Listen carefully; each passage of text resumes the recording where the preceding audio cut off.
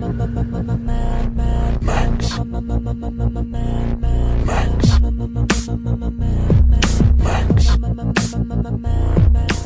name is Matt. My name is Yuri Lowenthal. My name is Travis Sintel. And you are awaited.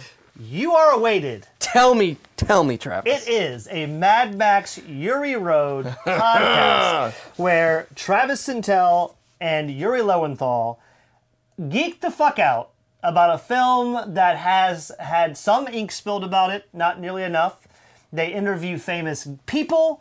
We just became they. Well, now we're going to get into sort of lore today. We're going to get into mythic lore. Okay. They watch 4 minutes of the film at a time and they discuss it ad nauseum. They dig into every detail of this deep and robust mythology. They talk to designers, sound designers, actors, stuntmen, maybe directors at some point if the world smiles. That'd be a hell of a way to end the show. Yeah, well, we're trying, everybody. And they generally share good bonhomie with each other. And that's the podcast we're doing. That is the podcast we're doing. We've actually finished the movie at this point, but we've saved a little bit of credits in the hopes that Joe Lynch may finish it out with us. And let me ask you a question, Yuri. Yeah. Are you enjoying yourself? I'm still enjoying myself. Lovely, isn't it? I'm still enjoying myself. I don't want it to end. It's fun. It is. Speaking of sons that are perfect in every way, Yuri's son has not been sleeping well. No. So Yuri's terrible. tired. I just want to say that Yuri's tired. And I will say that, before rolling the podcast, Yuri looks sad and tired. And then when we start rolling and we start talking about Mad Max, Yuri's eyes light up. He sits up in his seat. His nipples get hard. And he gets into it. What am I going to do when we're done? You're going to cry. Cry a lot. Often. Yeah. It's going to be very sad for you. Apparently. That's all I want to say. Xanax. Yeah. Xanax it. Thank you for joining us.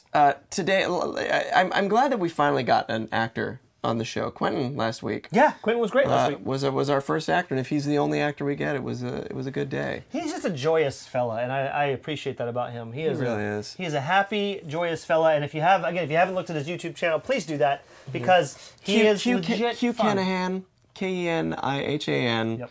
That's after the YouTube.com / Check him out. Check him. So Yuri, Yeah. today. Is something that I would say. What do they possibly have left to talk about? Well, guys, we're going to spill these things. It's probably the liner notes of this episode, so you probably already know what we're trying to tease you with, which doesn't make a lot of sense. They know. They know. They know. Yeah, we're doing the comic book. Guys. We're doing the comic book. So about 30 episodes of this podcast. Right. Exactly. Well, we'll do 10 episodes per comic book. Yeah, right. We'll stretch it out. Well, I refused to read the comic book for a long time, not out of some sort of sense of superiority or laziness. Maybe laziness. Because you don't know how to read. Because I don't know how to read. Because pictures, they're luckily. Because I lost the comic book, is what happened, and I was embarrassed to tell anyone. And eventually, I bought another comic book on the internet and returned that one to Yuri instead. So when I did that, though, I bought two. I bought one for myself. I bought one for Yuri. Returned the new one. The one you loaned me wasn't signed or anything, was it? No. Okay, so fine. No harm, no foul. I had a chance to make you feel really bad. I know. About I thought it. for sure you would. Yeah. Listen, a non-tired Yuri wouldn't have missed that opportunity. No. So that proves that you are quite tired. But I did, in fact, go back and read it 20 episodes ago. I don't know. Whatever. Yeah. Whenever we talked about it. Yeah. And then reread it for today, and I don't know. I feel the same way as you. I feel like I'm torn between wishing we had read it before we started doing the podcast because we would have asked fewer dumb questions. Sure. Also, though, I stand by the idea that a lot of our listeners wouldn't have read the comic book and enjoyed, hopefully, hearing people puzzle through some things that were just in the film. I'm glad that when I first read it, it was early on. I had maybe just seen the movie a couple of times, and I burned through the comic book, and then, just sort of set it down. And I'm really glad that we've taken this time to go over it and then gone back to the comic book, because it does answer a lot of questions. It does flesh things out, and it is not just a novelization of the film or just random stuff to sell more Mad Max things.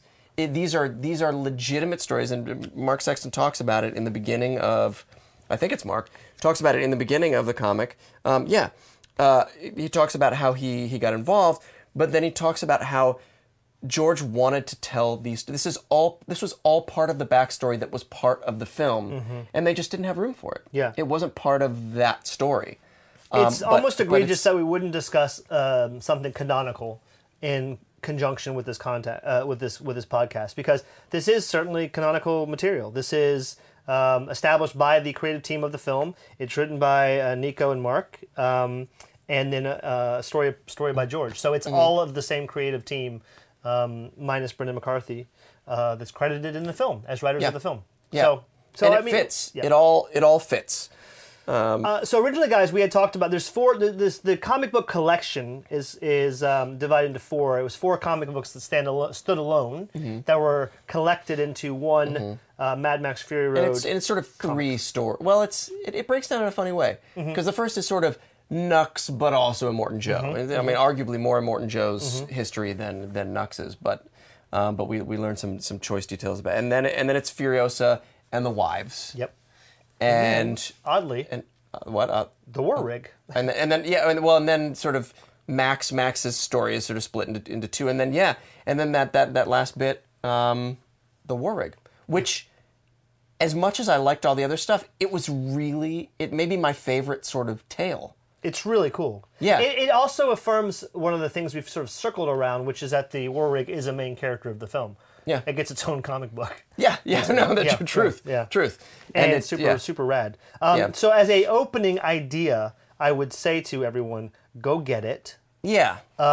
Before we dig in, we're going to talk a little bit about things that kind of came up. I'm conscious of not wanting just to summarize the comic book, because you can go buy it, but we're going to cover some of the material today, class. And that's right. Take out your textbooks, your Mad Max Fury Road textbooks. Also, you and I are sitting here in his man cave, where we've recorded every single one of the episodes except for one. Except for Greg Van Borsum? Is that two correct? then, because we did one in the car.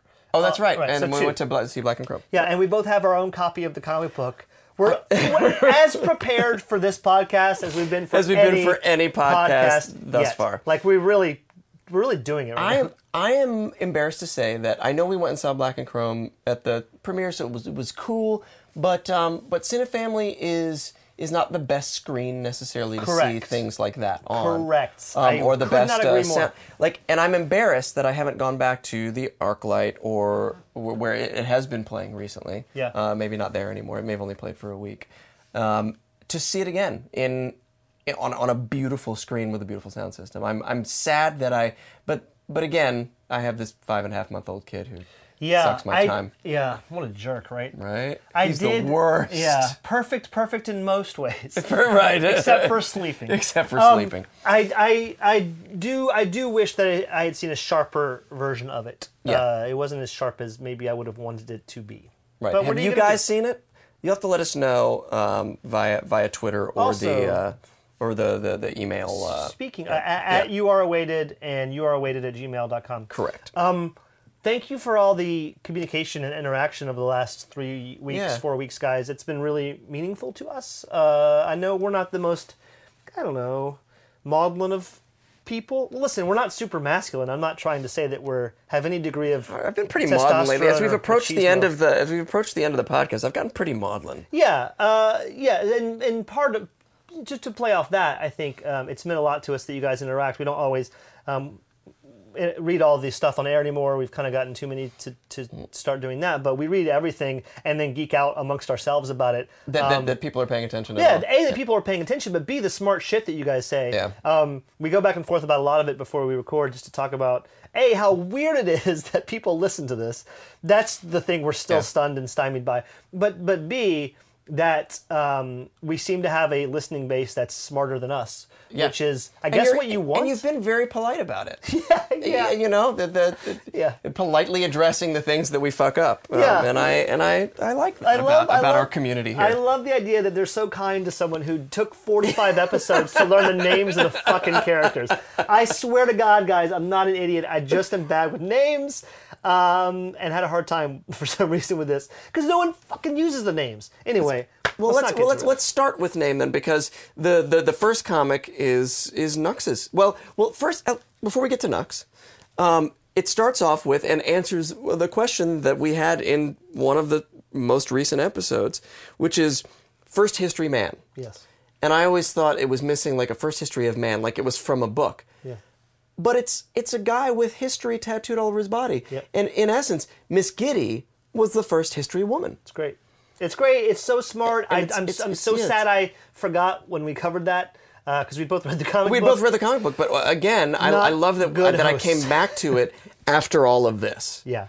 No, it's an incredible idea, and I just want to talk for a second about the idea of that, because the idea, and this is hinted at in the film, the idea that everything has been destroyed. You don't have trees, so you don't have paper. You don't have everything that can be used sort of being reclaimed for some other logistic purpose. Right. Logistical meaning transportation or war. Yep. It's not for preserving education. All the books are locked up in this sort of citadel room where the wives are, and that there is no history books anymore. It's not a place to write loose leaf notes. There's no pens, Yeah. And the idea that there are walking repositories of knowledge where information is crystallized and preserved onto skin is so fucking smart. Yeah, man. and the little bits that he calls word burgers. Yeah. It's so the smart. little snippets here and there. It's just because they don't have any. All the books were destroyed.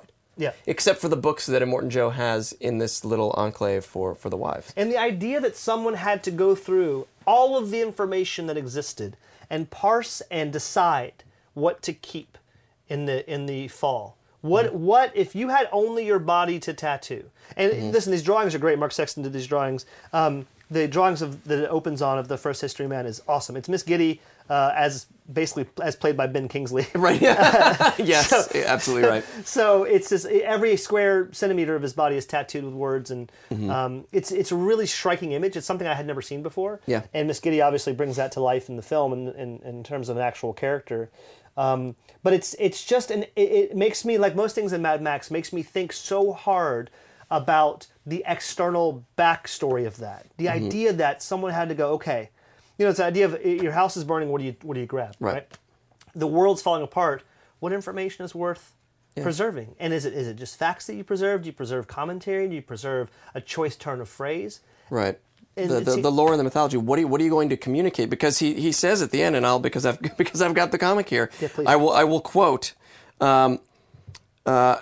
He says, and in the end, what is history but a record of such failures? Because he's talking about the cycle beginning again of violence. He says, but maybe that very idea offers up a solution. Perhaps we should try not to be part of history. If we understand and change our behaviors, maybe we can be the future. I mean, it's all great. Yeah. It's great. And this comes off of something we touched on with Quentin last week, is that the end of this, which sort of stretches beyond the film, what happens after Furiosa and the wives come back. There's a panel that shows Corpus with a wife, and you can't tell who it is. It is cleverly shown in a way that you don't know which one it is. But Quentin says they can't keep giving water to all comers. It's seen as weakness. Soon someone will try to take it from you. Pa understood that. You're smart like him. Show you're strong. Take control. Save us all. And it's and then it goes into him talking about the cycle beginning again. It's the sort of the nihilistic end that we were hoping would not be the case, but history repeats itself. Yeah, boy, does it. Let's just quickly tell the listeners what happens in this the backstory of Immortan Joe and sort of the rise of the Citadel, and we get some Nux here. The reference to Nux's name that we have is he's a hard nut to crack, right?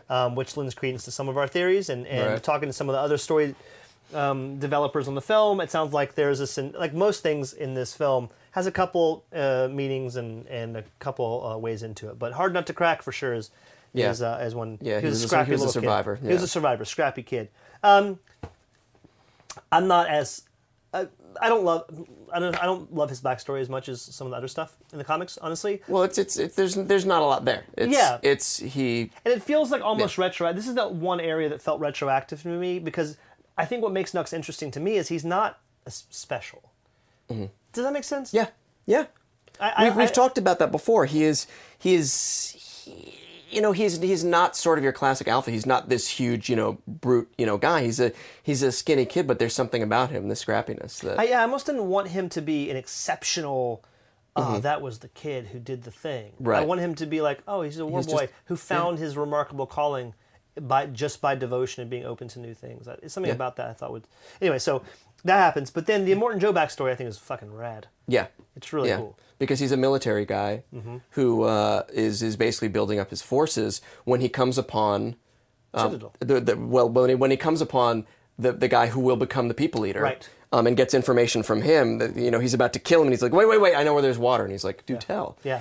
And known as the Fat Man, and then Major Kalishnikov is the bullet farmer. Is the bullet farmer, that's right. And they talk about how on their way to finding the Citadel, he comes across a lead mine, which becomes the bullet farm, and they come across an old refinery, which becomes Gastown. And he puts these two guys in charge. But he's a ruthless military leader who, when he gets to when they find the Citadel, or before it becomes the Citadel, the Aquifer, he tries to talk his way in, and that's not going to work because they're too clever, or they know that they've got something that everybody's going to want. But he finds a way in and is ruthless. And in the taking of the Citadel, a legend is born that everybody thought that there's no way he could have survived, but he survives and he becomes the Immorta. And made the most of that legend. He stoked the fires of that legend in order to promote his own sort of like glorification. We also in this get a little bit of backstory about the three kids, and this is all, by the way, very cleverly structured as a myth being told by the first history man. About how the Citadel came to be. Right. But I'll just read here, since I have the comic book also in my hands.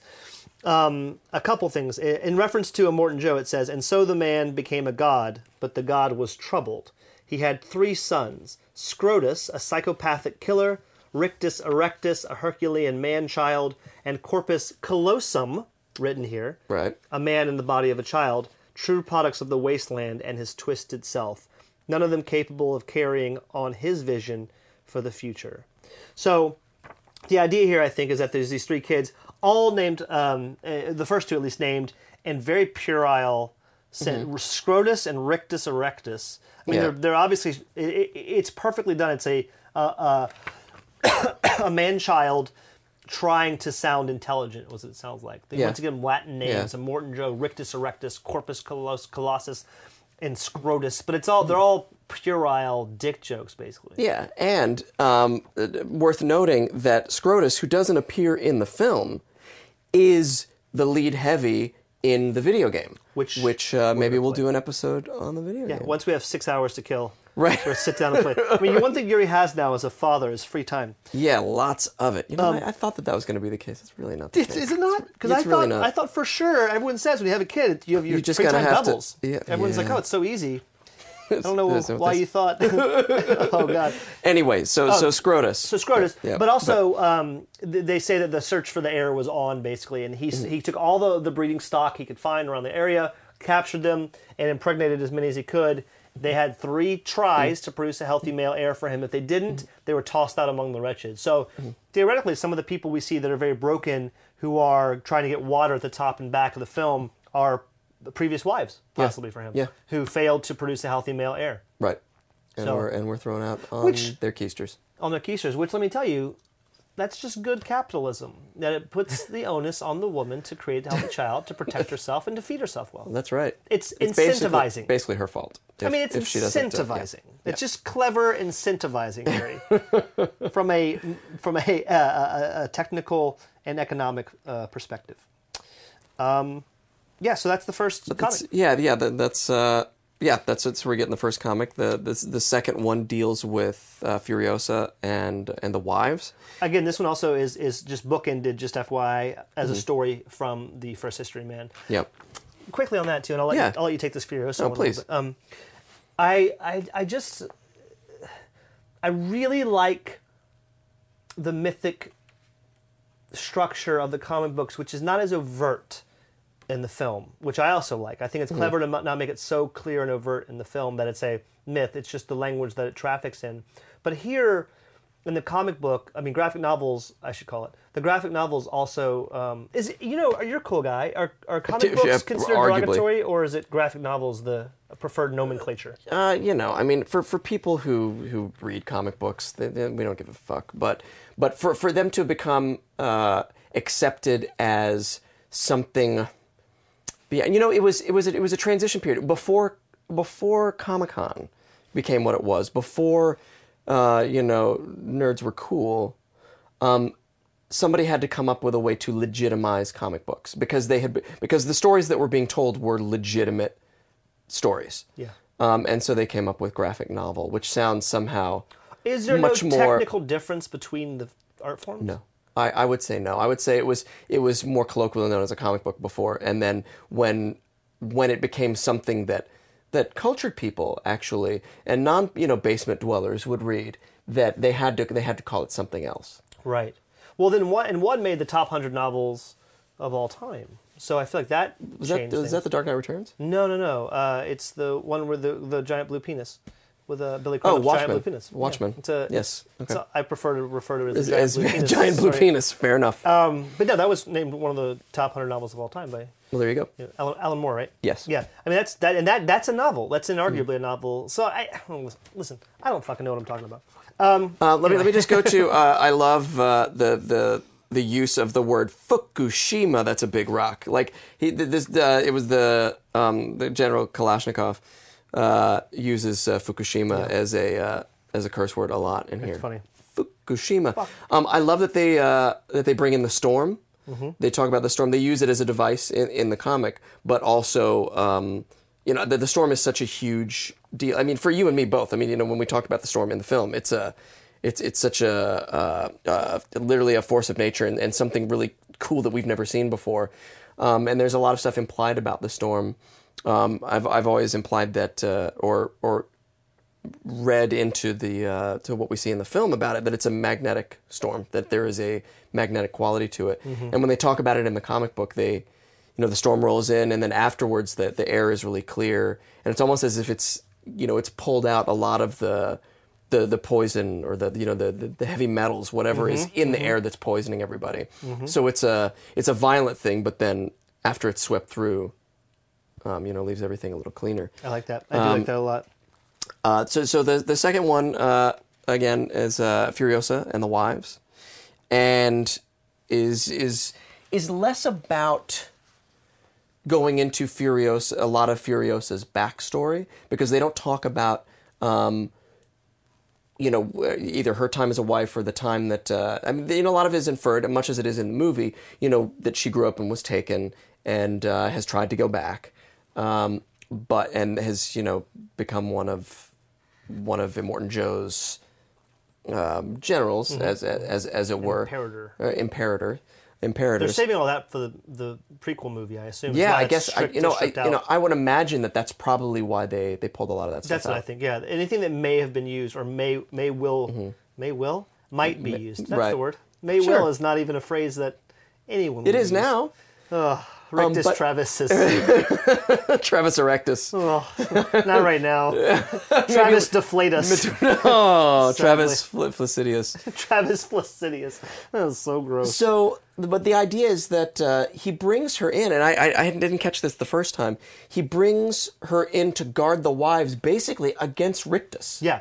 Can I read some of that? Yeah. I think this is really, really cool. So, let me just back up a little bit into where they start talking about the breeders. His 5 wives, Immortan Joe, in a vault where he gave them filtered air and water. He believed he could control the world, that he could master it, remake it, repopulate it in his own image. No precaution was too great to ensure healthy male heirs, strong children to carry on his vision and justify his tyranny. But he made one fatal error. To guard against depression and mental ills, he gave the girls an education, books and music. He gave them a teacher. He gave them Miss Giddy, like myself, a keeper of history of knowledge. And here, this is interesting. And knowledge has a way of igniting dissent and inciting revolution.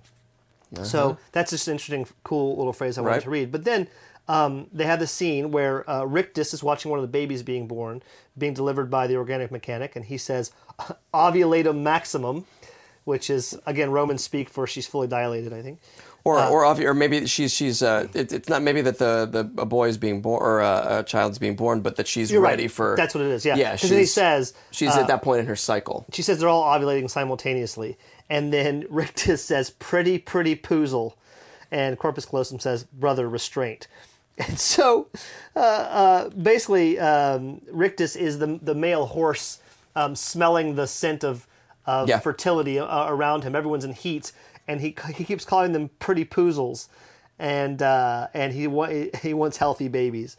So I think that is gross. Yeah, it is. No, there's a lot of sufficiently gross stuff in here. Immortan Joe's made out to be horribly disgusting and impustulated, and the organic mechanic who is gross to start with is portrayed in a horribly gross fashion as well, which is exactly the way I would want it.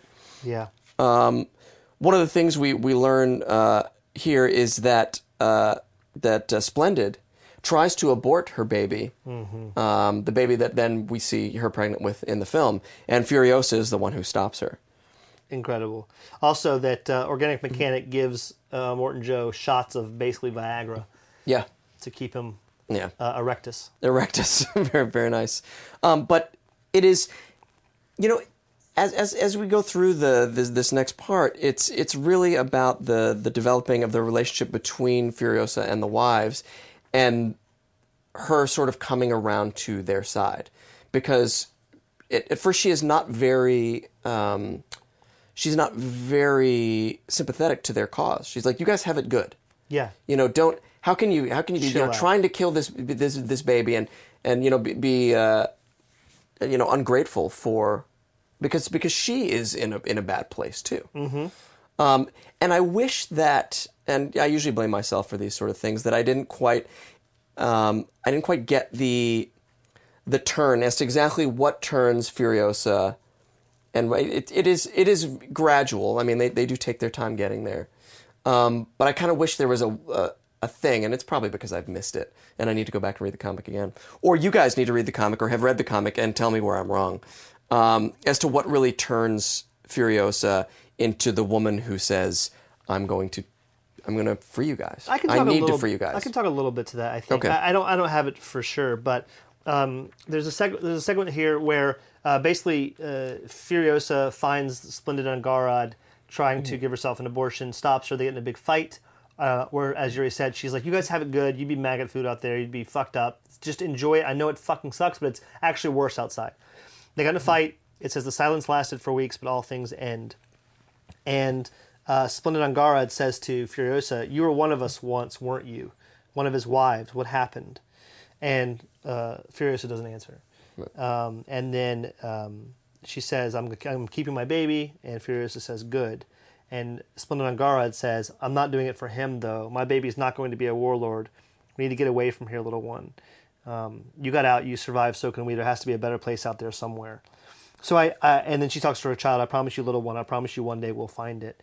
And so I think it's two things. It's one, it's Furiosa is told that you got out of this wife situation somehow. You became something better and bigger. You have a better life. Mm-hmm. So I have hope because of what you did. You gave me hope.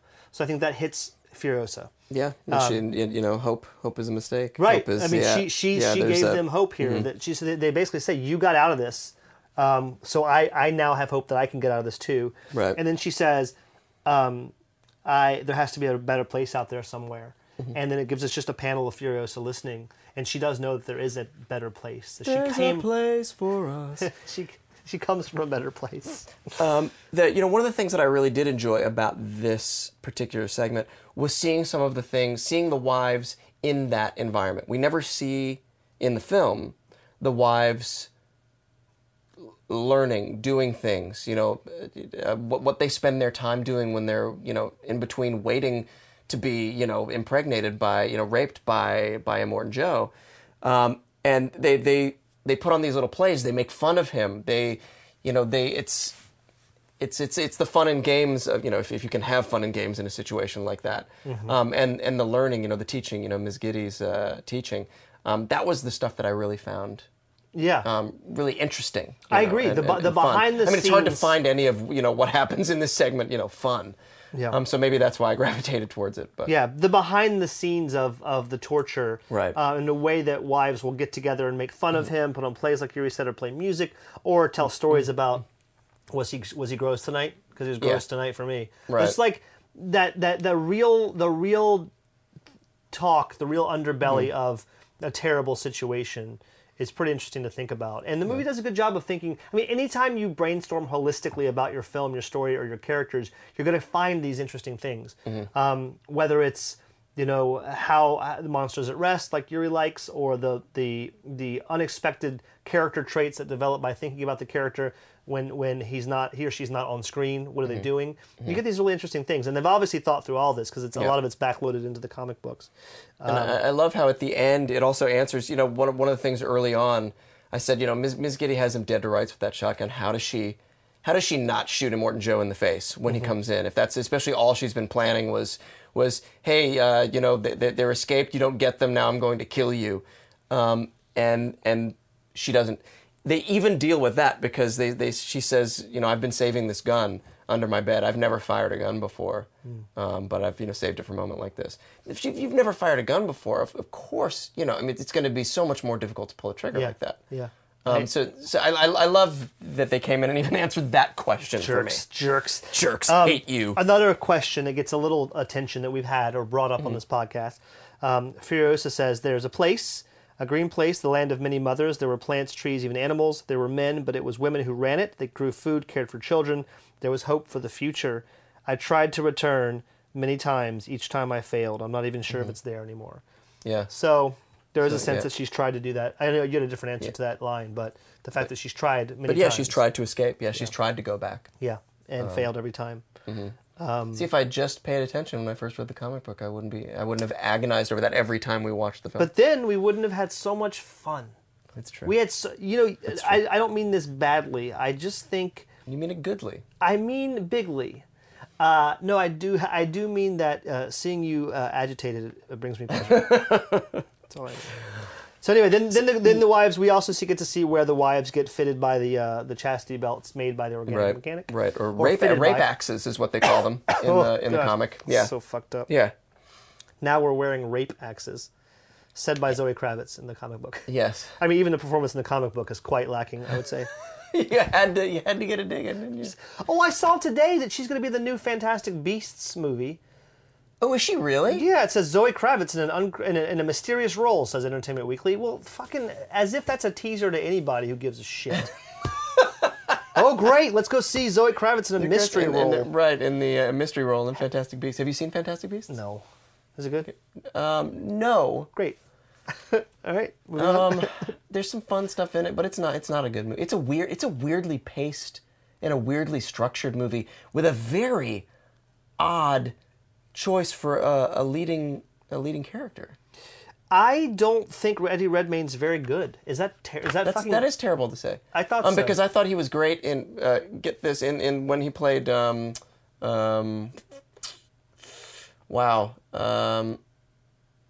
what's happening right now? Do you smell burning toast? I smell burnt toast.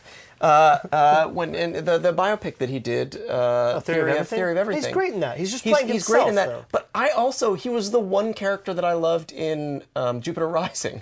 You gotta be kidding me! He's terrible in that movie. You're a sidebar. He was the only person who did something, who tried something in that movie. Yeah, here's what he tried. He'd be talking, and then he'd be shouting, and then he'd be talking, and then he'd be shouting. And he'd say, "I want some porridge." Well, I don't know. I felt he was chewing scenery in a way that made me really enjoy the movie, and that nobody else seemed to get that they could do to make that movie better. You know who chews scenery in a great way is Al Pacino in Scarface. I just watched it. That's acceptable. Eddie Redmayne in Jupiter, fine, great. Yeah. He can chew it. Eddie Redmayne looks like he is reading off a cue card and can't modulate his own voice. Okay. Agree to disagree. That's okay. We can agree to disagree about Eddie Redmayne. Anyway, yeah, no, it's the writing of the character and the character choices that are really weird. I've heard he's very good in that one, the Danish Girl. Yes, I have not seen that. Okay. I'm prepared to grant that he's probably great in that movie. I think Theory of Everything, he's fine. I would love to see him in the next Mad Max film. What? Right? Playing who? Doesn't Who? matter. It'd be interesting, right? Oh, Stephen Hawking Erectus? Yes. Hawkus erectus. Hawkus Erectus. So that's the Wives Furiosa backstory. And then we get into the Max's tale, basically, which is a two-parter. The wives? I mean, just guys, again, go read so. it. There's some really great backstory. We're not doing it justice because we don't want to summarize it, but there's some really rad stuff. And the drawings are so stylistically dope. Yeah, the art is great. I mean, real good. Okay, so yeah, go check it out. But that's the stuff there. Also, different. Sorry. Are you keep interrupting me, Yuri? I'm really sorry. I'm not meaning to be, but I just wanted to point out that the credits of some of the stories I think differ a little bit. I think we should just give credit where credit is due. Do it. So far, they're actually the same. I lied to you. But yeah, the George Miller story, Mark Sexton and Nico Lathuris doing the script on all these. And the art is what's credited differently. So in the one we're just coming into, Mark Sexton does all of the art for it. Wow. Michael Spicer, color, Clem Robbins, letters. But Mark Sexton does all of the art for the Max Part 1 one. And it's fucking great, man. It's just really fucking good. Yeah, it starts with basically what we did with this podcast, which is a recap of the first 3 movies. Yeah, which is helpful. Yeah, because we had to do that. Not entirely needed, but I liked seeing it. I liked seeing what they felt was sort of important. Yeah, I liked hearing them, tell the story. That's super smart. Yeah. What did they highlight, Yuri? Well, I will tell you exactly what they highlight. He was the oil wars that led to the water wars. Mm-hmm. Then that they needed people to be law keepers, and that was his job, and that he lost his family, that his family was killed. Real question. He didn't lose them. Real question. Let's have real talk here for a second. Okay, real talk. So in the first 2 comic books, and then also in the third, there was a remarkable attention to character detail, where you can see Nathan Jones, you can see Quentin Kinahan. Sorry, Quentin Kinahan. You can see the Bullet Farmer and the People Eater. All these characters are instantly recognizable. Look like they do in the movie. Yes. And did they not have the rights to Mel Gibson's likeness? Oh, very interesting. Thank you. But tell me I'm wrong. I think you're right. So everyone in the book, including his wife, or were they trying to make it look more like Tom Hardy? Tom Hardy. I don't know, because he doesn't look entirely like Tom Hardy either. No, it seems. But he looks more like Tom Hardy. Correct, but it also go back one. This doesn't look like Tom Hardy. No, that doesn't look like Tom. That's just a guy. They made him a guy. But this looks like his wife in the first movie. I would argue. Yeah, right? I would argue right. And Wes looks like Wes. Yeah, Wiz. Everyone looks like their character except for Mel Gibson. So I wonder if they just didn't have the fucking rights to Mel Gibson's likeness. Yeah, maybe they were worried about that. Yeah. Mark, if you're listening, that's my guess. Because obviously you can draw everybody perfectly. Even Tina Turner looks closer to Tina Turner than Mel Gibson. Yeah. Anyway, okay, so I just wanted to point that out. But yes, you guys have heard the first 3 But films. it is nice the points that they hit are that he has his demons. He is driven by survival. Mm-hmm. He is constantly trying to just get the things that he needs, and he's always leaving groups. He's never trying to join up with anybody as he goes through. Yeah. Which does set up that character that we see in the beginning. Yes. In search of his better self. They sort of end that up. Or they end that whole rehash with in search of his better self. Mm-hmm. Where must we wander, those who wander the wasteland? What is it? In search of our better selves. Yeah. But so he ends up sort of at the beginning of this story, once they've finished the recap, at Gastown, where he's going to enter the Thunderdome that they have at Gastown. I guess Thunderdomes are all over the place. It's a sick-ass fight sequence. It is a sick-ass Thunderdome. I mean, it's like a 10-page bitchin' fight sequence, guys. And he goes because he's there because he knows that the winner of this particular bout at Thunderdome gets the V8, the engine of the gods that he needs to fix his interceptor. He needs to build the interceptor. Yeah, and Max is a badass, is all we're saying. They repeat in 2 panels the one scene that I love from Thunderdome, which is him getting rid of all his weapons when they say you have to drop all your weapons here. The blind saxophone player was your favorite part of Thunderdome. That was not my favorite part of Thunderdome. Wow, I just feel like sometimes I don't even know you. Because I thought for sure that was your favorite part. Oh, you're right. You You're love right. the blind saxophone player was actually my You favorite. love that guy. He's my The he's Japanese blind saxophone my, player. He may be my favorite character in all 4 movies put together. I will say George Miller has an eye for oddities in terms of like cool casting. Like blind Japanese saxophone player is just a niche. Yeah. It's really good. Anyway, sorry, go on. So he gets into this gladiatorial fight in the Thunderdome. One of the things that we really get here, we see a little bit of the people eater sort of presiding over this whole thing. We get a little bit of him, but most impressively, and one of the things that I really like that they kept coming back to in this tale of Max is we see a lot more about the buzzards. Yes. And you will be happy to hear that whenever they, and you probably noticed this, but they have the one guy who sort of speaks for them in broken English. Yep. Not and then, Russian though necessarily. well, not Russian necessarily, but broken English. And then whenever they're talking amongst themselves, it's always got the brackets that show that it's another language. Yeah, yeah. But they don't want to have to. Yep. Do that. Translate. I was actually looking very, very closely at that language for the buzzards, especially in the next scene when they're like giving Max a long talk, to see if I thought it sounded like Russian. I don't think it does. But listen, the idea that that George Miller has backstory on these guys going back to Thunderdome gives credence to everything Mark Mangini said about why they're Russian or whatever. But and that they're outcasts even among this band of outcasts. Yeah. Everybody hates the buzzards. yeah, they're just jerks. They're like yeah. It does seem like it's not Russian though. That's all Yeah, I agree. Yeah. Okay. Good. And I love that they have an open, in the Ladies and Gentlemen, Boys and Girls, Dying Times Here is the way in Thunderdome, the way he sort of introduces. And in this one, and we wait for the sirens, dread note of fear, ready, get steady, Dying Times Here. Woo! Just give me It's so chills. good. So obviously Max is, comes away triumphant from this fight. You can read it yourself. It is fun. But he is helped by a lady. A beautiful lady. A beautiful lady. Who basically sort of helps him cheat. Everybody's cheating in this fight. Let's be honest. It's the wasteland. Yeah. But listen, cheating is only cheating if you don't get away with it. Right. If you get away with it, it's called victory. Well, he thought so, and he gets the engine, and he's going to put his engine in the Interceptor, and the buzzards who he beat. Ones he didn't kill, though. The friends of the ones he killed. Yes. We'll say. Come after him and fuck him up big time. Yeah, big time. Basically leave him for dead. It is a neat idea, though. And this is a George Miller doctor this thing here. I'm sure George Miller came up with this. He said, I'll give you a fighting chance. I'll put a blade in your femoral artery, pull it out, and then there's a risk there that you could make it.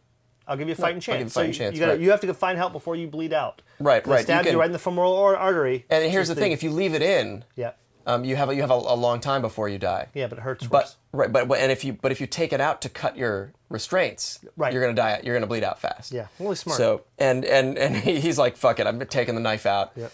And but is saved by this woman who had saved him before. So good. She really wants a piece of that Max. she does. Actually, she just wants him to help her.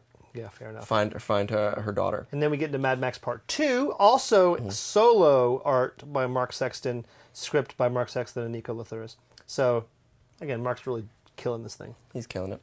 Now, who was it who told us that... it was Matt Bao, I think, who said that there's the idea that there's an underground shopping mall somewhere that they can get, that there is still stuff to get. I don't remember that. You don't remember that?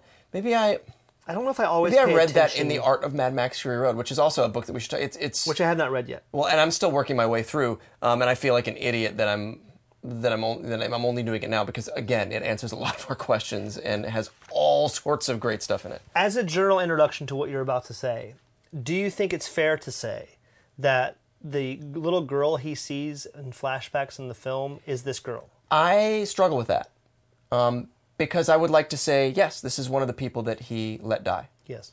And who was clearly in the film not his daughter. Correct. Because as far as we know, he didn't have a daughter.